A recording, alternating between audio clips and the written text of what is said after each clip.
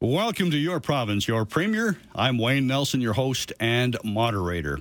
I'll be speaking with Premier Danielle Smith every Saturday morning at this time about a few of the issues of the day, but really, again, it's your opportunity to speak with the Premier directly, to ask your questions, voice your concerns, whatever's on your mind. And a reminder again, because we got so many text messages and so many phone calls coming in, please keep it short and respectful. All right, Premier Danielle Smith is ready and waiting to take your calls. Premier Smith, welcome to the show. Hello, Wayne. Nice to talk to you again. Thank you. A number of announcements from your government this week and issues raised, but all, of course, overshadowed by the tragic shooting deaths of Edmonton police officers Constable Travis Jordan and Constable Brett Ryan.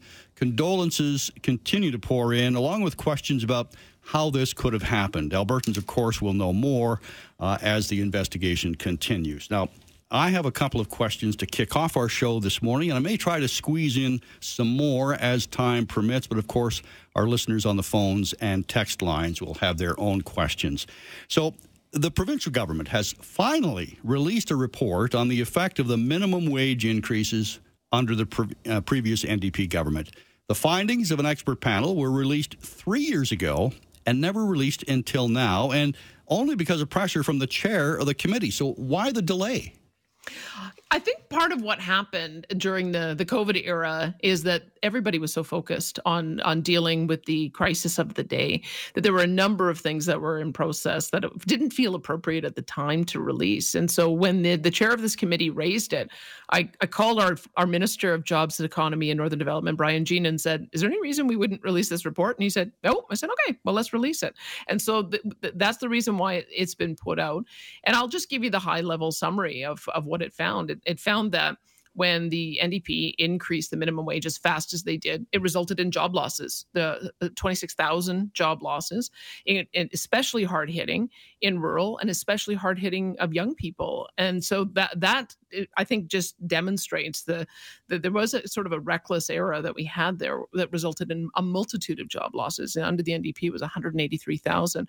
Now, where we're at today is that the minimum wage is, we're not the highest and we're not the lowest. We're kind of middle of the pack. BC, Ontario, and the northern regions have a higher minimum wage. So we're not going to be rolling it back, but it does show that when you have these kinds of adjustments, you have to do them slowly. That was the policy before, is to increase minimum wage with the rate of inflation, but doing such a dramatic increase all at once, it resulted in job loss. So the recommendation from the panel to reinstate that lower minimum wage, what you're saying, if I'm hearing you correctly, is that might have been the case 3 years ago, but now things have sort of leveled off. The other recommendation was for an entry wage rate for less experienced workers. What is your protocol for that? What are you planning to do? Yeah, the advice of my minister, Brian Jean, is we wanted to get the report out, but we're not going to be changing the minimum wage. All right. In the face of soaring electricity rates, everybody can identify with that. Your government is reviewing the future of the regulated rate option. But what other options are there? Well, I can tell you, I've been following this for some time, and I bet if you asked anybody what they thought the regulated rate option was, they would think that it's a government-protected rate so that they don't pay higher rates. And it's not. It's the exact opposite. It is the most volatile rate. And when I first got elected that it was going to spike up to 29 cents a kilowatt hour, I said, we cannot allow for this to continue on where people think they're protected. And it's the very opposite right when we get into the winter season. So the other option is having a fixed price contract or a variable contract. People can still choose to stay on this variable rate if they want. But if you lock in for a term, then you can get a much lower rate. I did that a few years ago, and I was able to lock in for a rate of 5.9 cents a kilowatt hour. I think some of the contracts right now are 9 to 11 cents a kilowatt hour, which is still much lower than what we saw this spike being. I think what I observed is just that people feel they're protected. They're not. And we've got to make sure that we don't give anybody some false sense of security, because the people who end up getting hit the most are fixed income seniors. They're people who are renters. They're people who are newcomers. And that's just not right. We've got to do something more to make sure that they have a lot more price stability. So we're going to be figuring out the best way to phase that rate out. But I would encourage people to do it now. Just if you are looking at your power bill and seeing how high your rates are, at any moment you can sign on to one of those fixed price contracts, and we're going to do it anyway. So you may as well get started on it now. All right, let's go right to the phones, and we're going to hear from Chris in Edmonton. Go ahead, Chris. You're on the air with Premier Danielle Smith. Yeah, good morning, Madam Premier and Wayne. My question relates to Russell Brown and his being benched off the Supreme Court in the face of an extremely important appeal to be heard next week in the Supreme Court. If Brown isn't on the bench when this appeal is heard, then Alberta's one of two nominees will not be hearing this, and I think our chances of winning that appeal will be compromised. I'd like to know if you're aware of who made this complaint about Justice Brown. Why is he being benched when he was the one that was assaulted? And who decided that he can't sit on this Bill 69 challenge? I don't know much about the details. There has been some video that's emerged from the incident that happened in Arizona. So I've been watching the American news on this, and it sounds like there is a bit of a two-side he said, she said on this particular story. So it is really unfortunate timing that he ended up in this place when we need that all the voices that we can that can be supporting Alberta. I want to talk to my Justice Minister, Tyler Shandro, to see. This is the problem that we're in now, is that we need an answer on this because it is such a devastating piece of legislation, and I'm not keen to see it delayed until who knows when, until either the justice is cleared or they appoint a new person to the bench. And so we've got a real conundrum here. It's a real problem, but that I don't know that it would be wise for us to delay it. The thing I would say is that it's such a bad piece of legislation. Every single province is with us in fighting against it.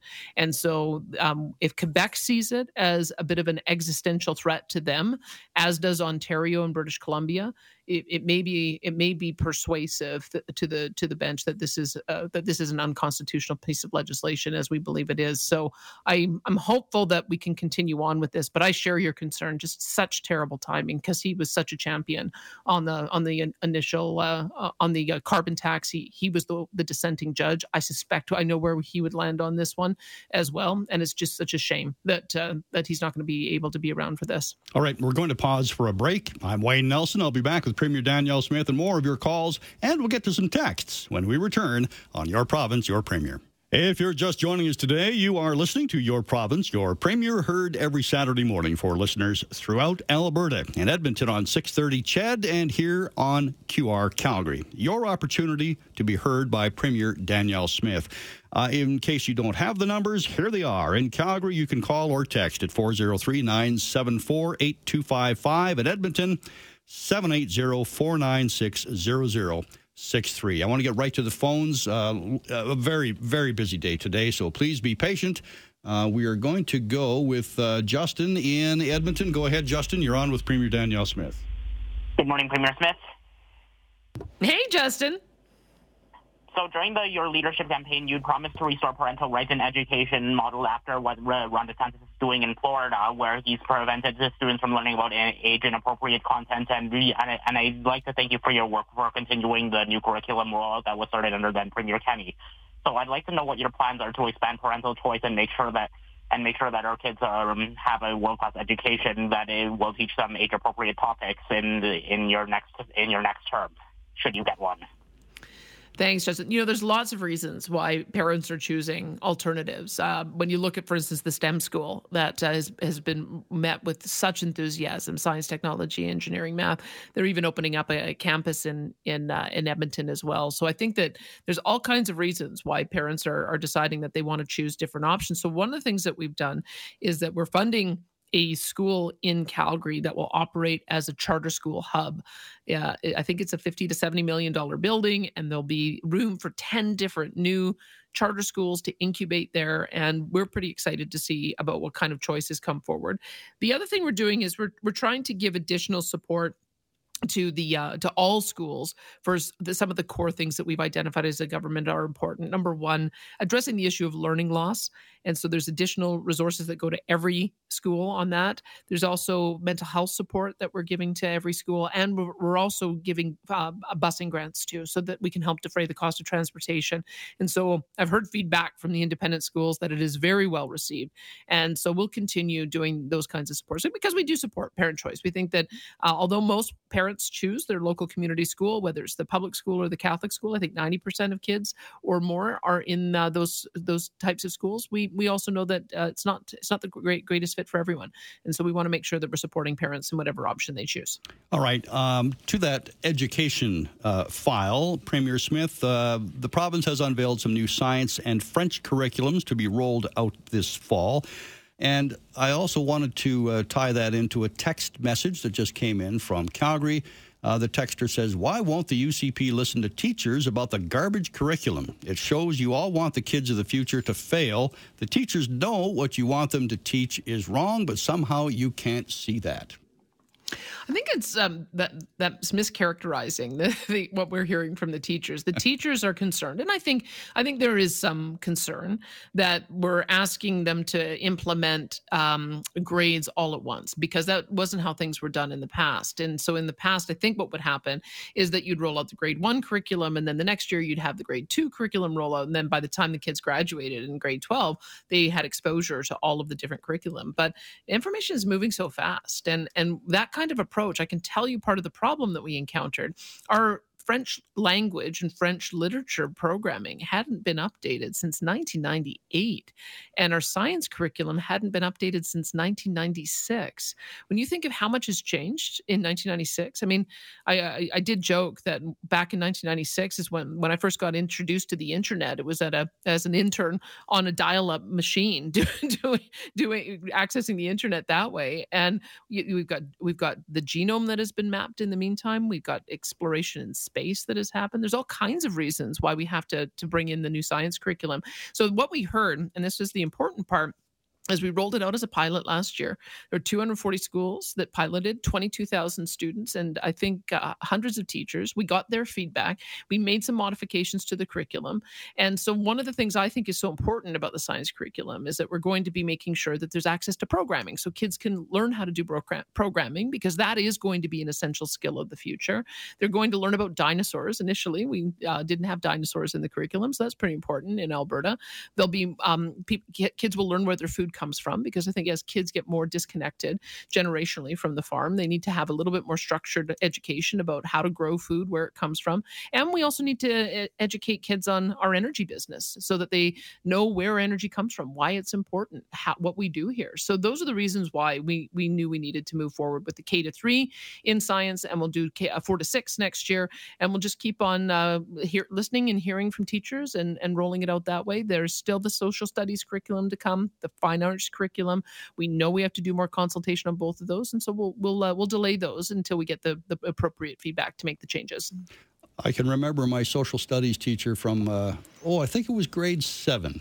And the example was, we're going to split the class into 4 groups, and it was regarding the French Revolution. I can still remember that. And each group was secretly given a different set of instructions. One was the group that represented the workers. One represented the elite. And the goal was to make everything work and avoid the French Revolution. And we couldn't make it happen. So I think that was a statement on current politics. That's really interesting. I mean, when the social studies curriculum comes forward, and it'll be a little while yet before we do that, wouldn't that be interesting to have those kind of exercises in the social studies curriculum today? Because I think that really does get at the heart of why politics is so difficult. So it's a great example. It made such an impact on me, Premier Smith, that I chose not to get into politics. Anyways, on to the next call. We're going to hear from Steve in Calgary. Wildfire season. Go ahead, Steve. You're on with Premier Smith. 5 people from QR ran for public office, so good luck with that, Wayne. Yeah, ain't going to happen. Sorry. Okay, so wildfire season began March 1. Alberta has 150,000 square miles of boreal forest, 72,000 square miles of grassland. What I would like to see is thin out the forest around Swan Hills to 60 trees per acre. There is no plan B. If you have 200 trees per acre, you can't fight that. And if you throw a lit cigarette butt out your window, I would like to see you lose your car for 30 days.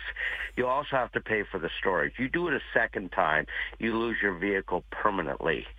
So you'll have to buy a new car, because when I'm told 80% of these fires are started by human activity, well, you know what? Maybe there is a solution, but the current one we're using isn't working, because this week I saw 2 butts go out the window.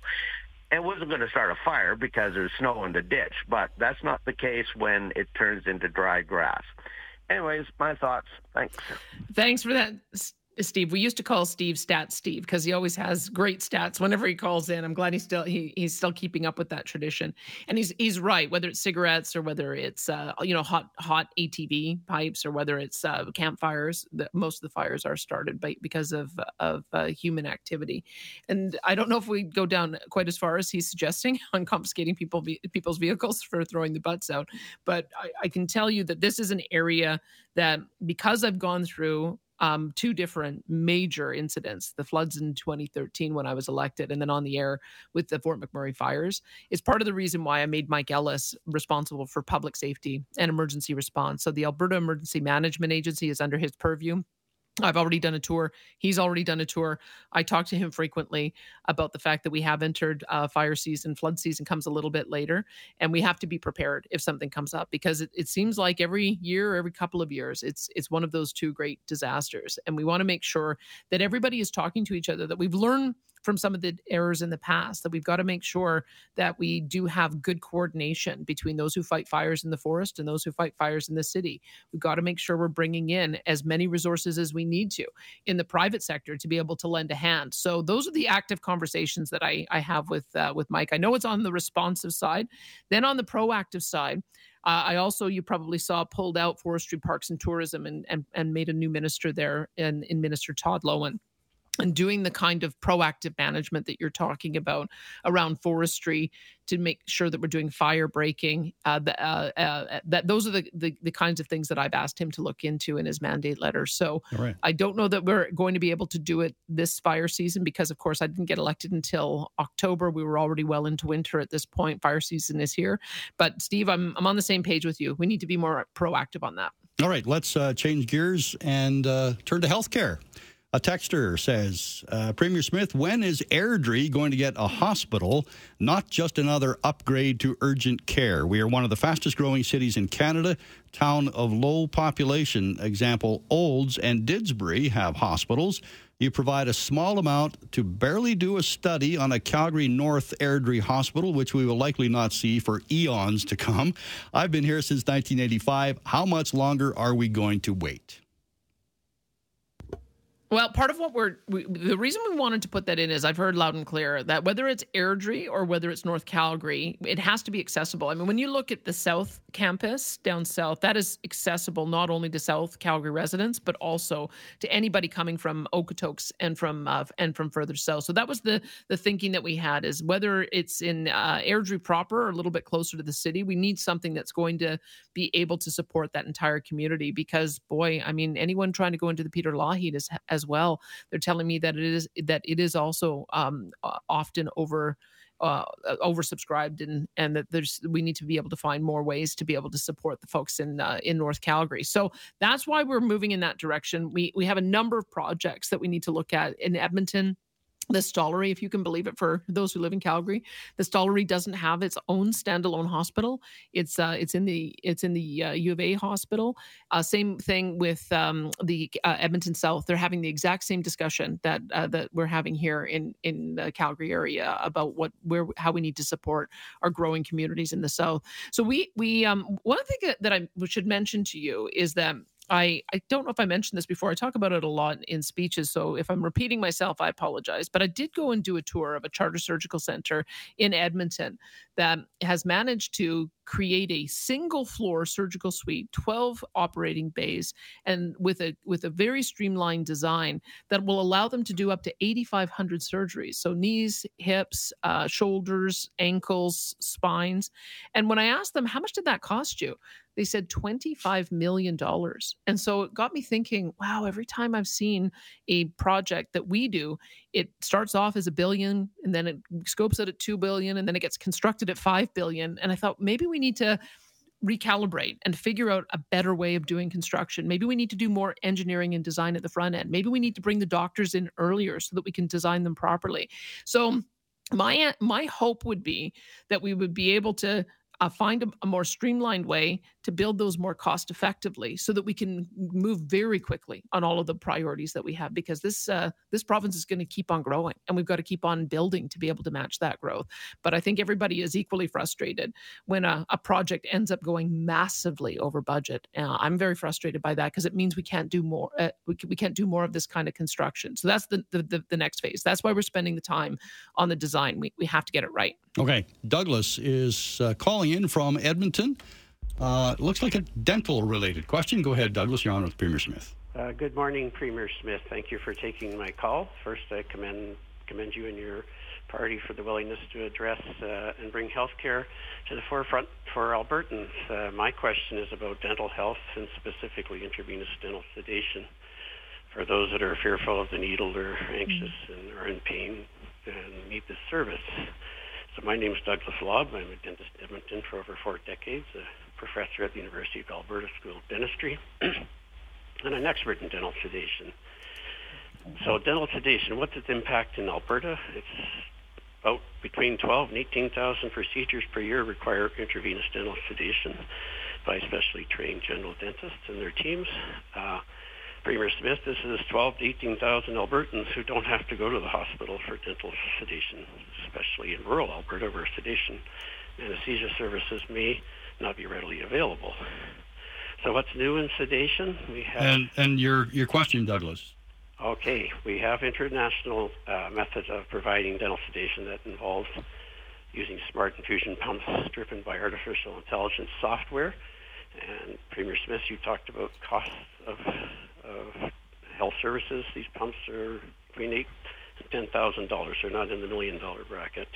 Approved by Health Canada. Yet the College of Dental Surgeons of Alberta and Alberta Health will not examine its feasibility despite worldwide use and 3 published studies. Premier Smith, can you help us facilitate a meeting between Health Minister Coping and the College of Dental Surgeons of Alberta to advance intravenous dental sedation so Albertans have dental care options? This is important for all Albertans. Thank you.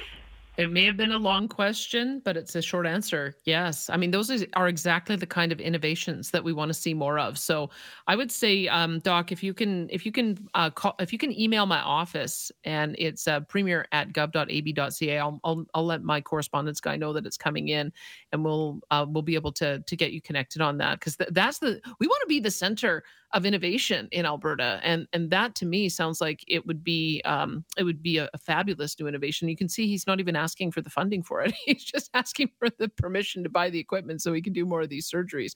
My mother-in-law was also had to do a sedation when she went for dental care, so I'm sympathetic. I know people who have a great fear of dentistry, and so it makes some sense to make it as convenient as possible for people. So thanks for that, Doc. We'll see if we can get that together. All right. Still on healthcare, Anne is calling in from Edmonton. A nurse practitioner question. Go ahead, Anne. Hi. First of all, I'd like to just say I support your initiatives. I support the Sovereignty Act. I support our own gun control. I'm really happy with the work that you're doing, and it might be our only hope. My question is, with us being so short of healthcare workers, why are we not funding nurse practitioners? I asked that question right from the beginning to my health minister. I also asked that question of Dr. John Cowell, and everybody says, yeah, we should. So I think we're in the process of just trying to work out what the terms are. I don't want to prejudge what the contract will look like, but I think the future is going to be team practice, and nurse practitioners are going to be central to that. I met with the Nurse Practitioners Association while I was in the leadership phase, and one told me that she'd begun her practice in February of 2020. me with the help and coordination with the doctor. And she now has 2,200 patients. So I feel like there's a huge opportunity here for us to be able to expand that type of practice where you may have a doctor, nurse practitioners, other health professionals. We've got a contract with the doctors that talk about alternative payment models, and they've agreed with us that we're going to work towards having 25% of doctors on these alternative payment models, which will allow for us to do the team practice. So we're all on the same page, and we're moving in that direction. It's also part of the reason why we announced $2 billion for primary care. When you hear my health minister talking about how everyone needs a medical home, that's what he's talking about, is that the doctors, absolutely, we need to support them. But a lot of doctors are now wanting to move into specialty. They're wanting to do work at hospitals. And it could be that it's that team practice with the nurse practitioners who are trained almost to the same level as general practitioners, as I understand it. That is going to be, I think, the future of being able to ensure we can fill these gaps. So, yeah, we're on the same page on that. And the budget has a $200 million expenditure, I believe, for training more doctors and nurses as well. Completely. We've got 3,400 new spaces that we're going to have for all health professionals. I believe it's 120 new doctor spaces and 100 residency spaces, so that if somebody gets also trained abroad, that's what we heard a lot of, is that now kids couldn't get into school here, so they go to the UK or they go to Australia and then aren't able to get a residency space when they come back. We want to make sure that we have more options for that too. All right, a couple of solar panel questions on the text line. Good morning, Premier Smith. I'm curious to know your thoughts on the thousands of acres of cultivated land in Alberta being signed over to solar panels for astronomical prices, and what do you think the cleanup costs will be on these compared to orphan wells? And then Bob from Bergen, another texter, says, Premier Smith, please stop solar farms from devouring our agriculture land. I had a meeting yesterday with many of the generators and those who are in this industry, and I can tell you the number one concern that the industry has is reliability. That we saw in the fall that there were 2 instances where we were very short on electricity. And on those 2 days, even though we have 5,000 megawatts of installed power for solar and wind, there was only 100 megawatts generating.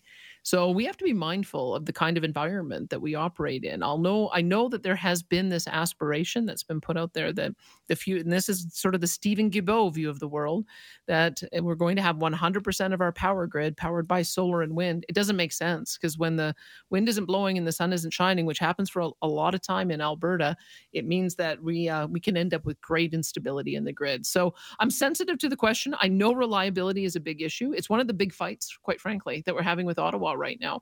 Stephen Guilbeault doesn't want us to be allowed to add any additional natural gas to our power grid, and that's impossible. We're going to end up with shortages if we don't end up keeping up with the kind of growth that we have. So when you hear that we've got to take a strong stance against Ottawa, their clean electricity regs would create additional instability in our system. We've got to be bringing on reliable power that is available to base load, that's dispatchable, that's available year round. That's going to be my priority, because we can't get into the kind of situation that we had this fall. When you have that happen, whether the extra amount of demand comes on because it's too cold or too hot, that creates dangerous situations. And so we have to make sure that reliability is our number one. Joe is texting in on the QR Calgary line. Just about said QR Canada. Joe says, Premier Smith, regarding the affordability payments, I have received nothing to date because the registry made a mistake with the bank info, and it claims to date that unlike online applications, there's no ability for it to correct the error. Can you please look into this? Thank you. Yes, I can, because we did manage to get the change to the portal so that people could self-correct, because we had about 16,000 people. We had over 1.1 million who were receiving payments, but we had about 16,000 who didn't get their payment because of incorrect bank information. I understand that they updated that in mid-February. I didn't realize that there was a sort of a missing piece with the registry. So let me take that back to our Affordability and Utilities Minister, Matt Jones, and see if there's another patch that we need to do there. All right, let's go to the phones. And Dawn is calling in from Edmonton regarding healthcare costs. Go ahead, Dawn. You're on with Premier Smith. Hello, Dawn. Are you still there? Yep. Sorry. I couldn't. My phone screen lit up. Actually, speaking of, I was going to talk about healthcare, but I'll go to solar. Wind, it only works service time, but look up earth batteries, patented in 1865. They used to use them all the time, and there's an entire college off-grid in Saskatchewan using earth batteries 24 hours a day, 7 days a week. Doesn't matter what the temperature is, minus 40 or plus 40. Healthcare. I've been looking into all the things that cause diseases in people, and I was thinking, instead of just shoving everybody into the hospital when they get sick, how about we have a system, because we want to be innovative and creative, get the heavy metals out and the chemicals out of the food, and get people on a better eating track, better diet, lifestyle. Everybody wants to live a long time and be healthy and happy. So maybe we could start a program to take people in that direction. Well, it's a good thought. I mean, I think from what I read, I listened to Dr. Rangan Chatterjee, who wrote the book, The 4 Pillars of Health. And he says diet, sleep, exercise, and making sure that you're managing your stress are really foundational keys. I don't know that we've managed to find the perfect way for government to get people to adopt a more nutritious diet. I'm not sure about the how of that one, but I share your aspiration. And I'll look into earth batteries. Never heard about that before. So I don't know if that's a geothermal type of approach, but that's another area where I hear that there's a lot of interest is in doing some geothermal to add to the grid, because it does also do the same thing. It allows for us 24/7 as well to have that stability in power. And that's what I'm looking for right now, is those kinds of solutions. So thanks for the suggestion. Bon is calling in from Drayton Valley with a money question. Go ahead, Bon. You're on with Premier Smith. Hello? Hello, good morning. Yeah, go ahead. My question is, all these years we've been giving money away to the East, especially Quebec. As we Albertans, we work hard for our money. I think we should have more say on where the money go or how much money Quebecs get, because I think all these years, I mean, most of the money are coming out from Alberta, going back to the East, and the law that made this law is probably from Quebec, French, and it benefits the East more than the West. I think your analysis is correct. And that's why I've raised this actually when I've had a chance to meet with the Quebec Premier, François Legault, because he campaigned saying he wanted to wean his province off of its reliance on equalization. And so I've said I share that aspiration. And so we'll be producing a paper very soon about what that would look like, about how we would be able to eliminate equalization. So just stay tuned on it. Premier Smith, Alberta is calling again. This is a second Alberta is calling campaign to attract more skilled workers from across Ontario and Atlantic Canada. Now, it seems to be working. We're getting a lot of in-migration, but there is a secondary issue with that in that these people need a place to live. And there are text messages today about the cost of rents skyrocketing, and news articles in this past week wondering whether Calgary specifically is going to become the next London, Ontario, or some of the other communities in Ontario where people have moved from the GTA into those communities, and that's also helped force the rents up there and health prices going up there as well. So is the second Alberta is calling campaign, it creates its own issues. So what is your comment on that?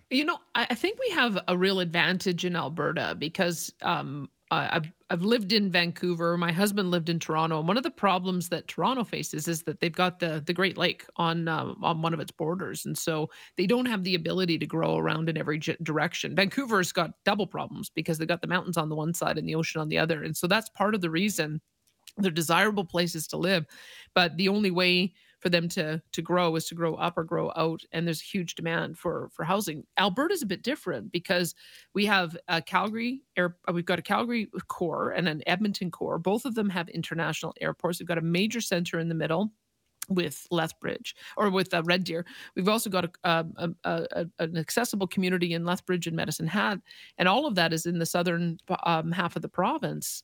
That allows us, if you draw sort of an hour-long commute around every one of those major centers, it creates a huge opportunity from an affordability point of view for people to live anywhere, and to, especially if we start increasing our access through broadband internet so that people can work from home.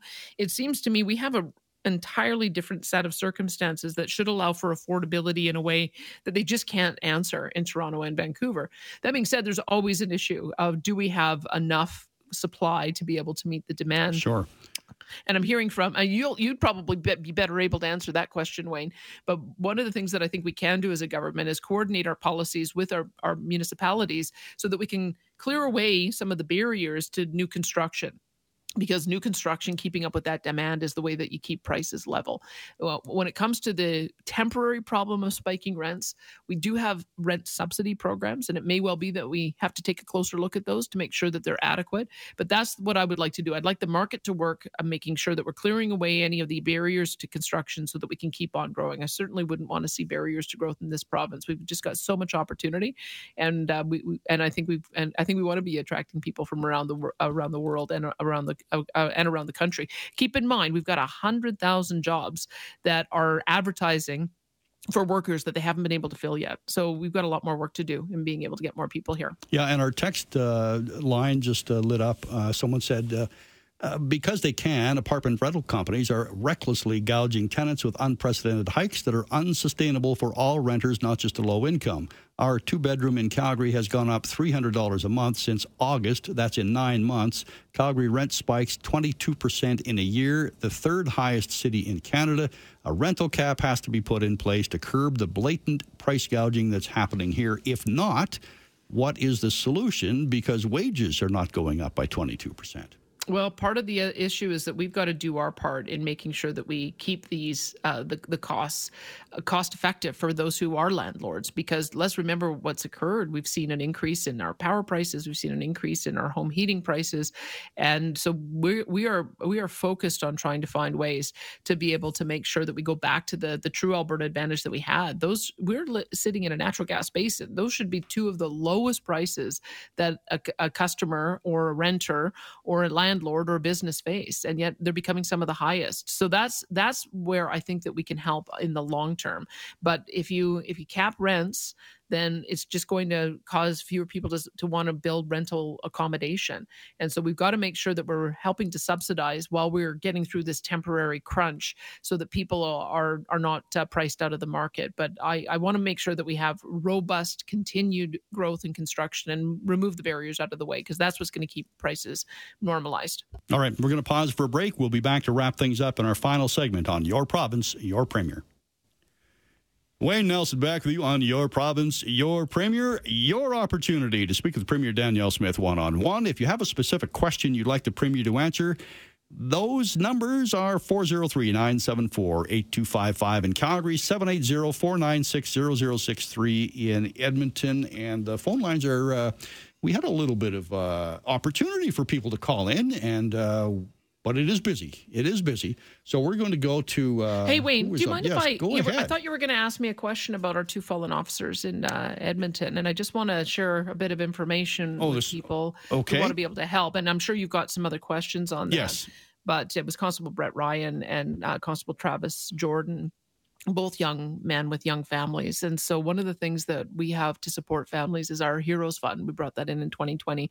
So the families will get $100,000 each to be able to help with the costs associated with having to deal with this horrible tragedy. I was just made aware that the Edmonton Police Foundation has started a GoFundMe as well. And so if people want to provide some support to these grieving widows and their kids, you can go online to GoFundMe and just type in Edmonton Police Foundation. It's already up to, I think it was $218,000 before I came on the air. And with the Police Foundation managing that, it will go to support the family. So I just wanted to make sure that that people knew about that, because it's very rare when we lose an officer. It was a really rough week for everybody as we watched this tragedy unfold and got a few more details. I should also say my understanding is there'll be a regimental funeral on March the 26th as well to honor the two of them in their service to Alberta. Sure, and as usual, I'm sure there's going to be participation from other police forces throughout North America and from around the world to honor these fallen officers. Thanks for that, Premier Smith. You bet.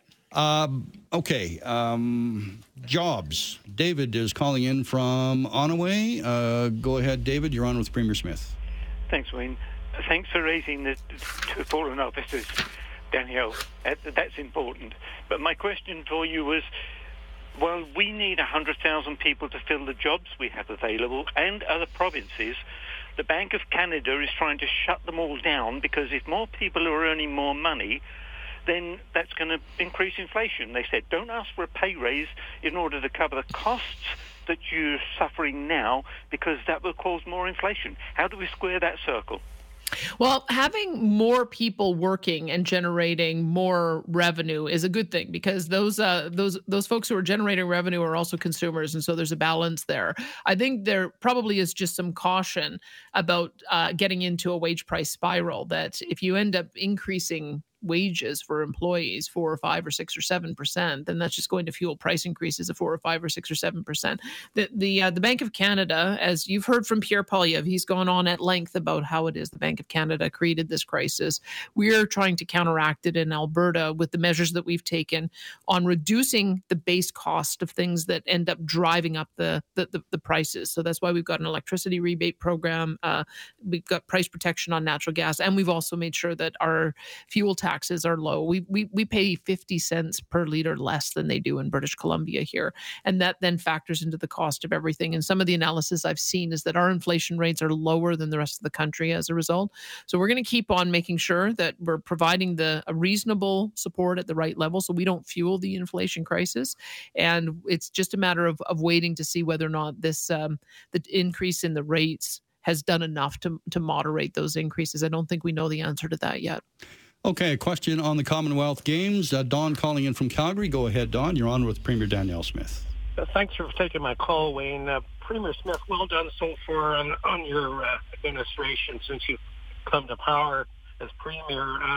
My concern as a Calgary taxpayer is we were able to defeat potential cost overruns for this Olympic bid that Calgary voted against by having a requirement that Premier Notley, but the only thing she did that I approved of was that she made provincial funding of the Commonwealth of the Olympic bid conditional on a positive result out of a plebiscite. Yes. Will you be making any provincial funding for this Calgary Edmonton Tsutina Commonwealth Games bid conditional on a plebiscite as well? Well, it was a little bit easier to do the plebiscite when it was just a Calgary event that was being proposed, and I think we saw what happened with Olympics over the last couple of years. I think the one in Japan ended up escalating beyond $10 billion and was delayed, and so I understand the caution that people have. This one, Commonwealth, is a little bit different because it's summer games and it's less costly, less risk, I think, but it also is going across more jurisdictions. So it's Calgary, Edmonton, as you mentioned. Tsutina, there might be an opportunity for Enoch. There also will be an opportunity for Canmore and maybe some of the other mid-sized cities. So I want to see what the bid looks like. That's part of it, is that when we were asked by the bid committee, and we saw that Calgary and Edmonton had put in money, and we saw that the federal partner had also identified this jurisdiction as the preferred bid with $2 million. We were kind of the last one, and I felt like we needed to at least see what the pitch was. We needed to see what the plan is. So that's part of the reason why we've agreed to at least go to this next step and see what kind of package they can put together, and then we'll have a full public conversation about it. I don't think that the report is going to be available and the final decision needs to be made on it until August. So there'll still be lots of opportunity to have input. All right. And just before we wrap up, Premier Smith, we had a text. Jane texted in from Stettler, was asking for that GoFundMe address again, if you have that. I think the best way, I'll put it up on my social media, so anyone who follows me on social media can just click through. But if you would need somebody to assist you, the best way to do it is to just go on to GoFundMe. So search for GoFundMe, and then you have to have a search for the particular program, and it's the Edmonton Police Foundation. So if you're not as familiar with searching, maybe get a friend or family member to help you out with that. But that's the easiest way for me to tell you how to get there. You go to the GoFundMe site, search for Edmonton Police Foundation, and you'll be able to find it. Premier Smith, once again, it's been a pleasure. Thanks for joining us. You bet. Talk to you again, Wayne. We'll do this again next week at the same time. I'm Wayne Nelson. You've been listening to Your Province, Your Premier.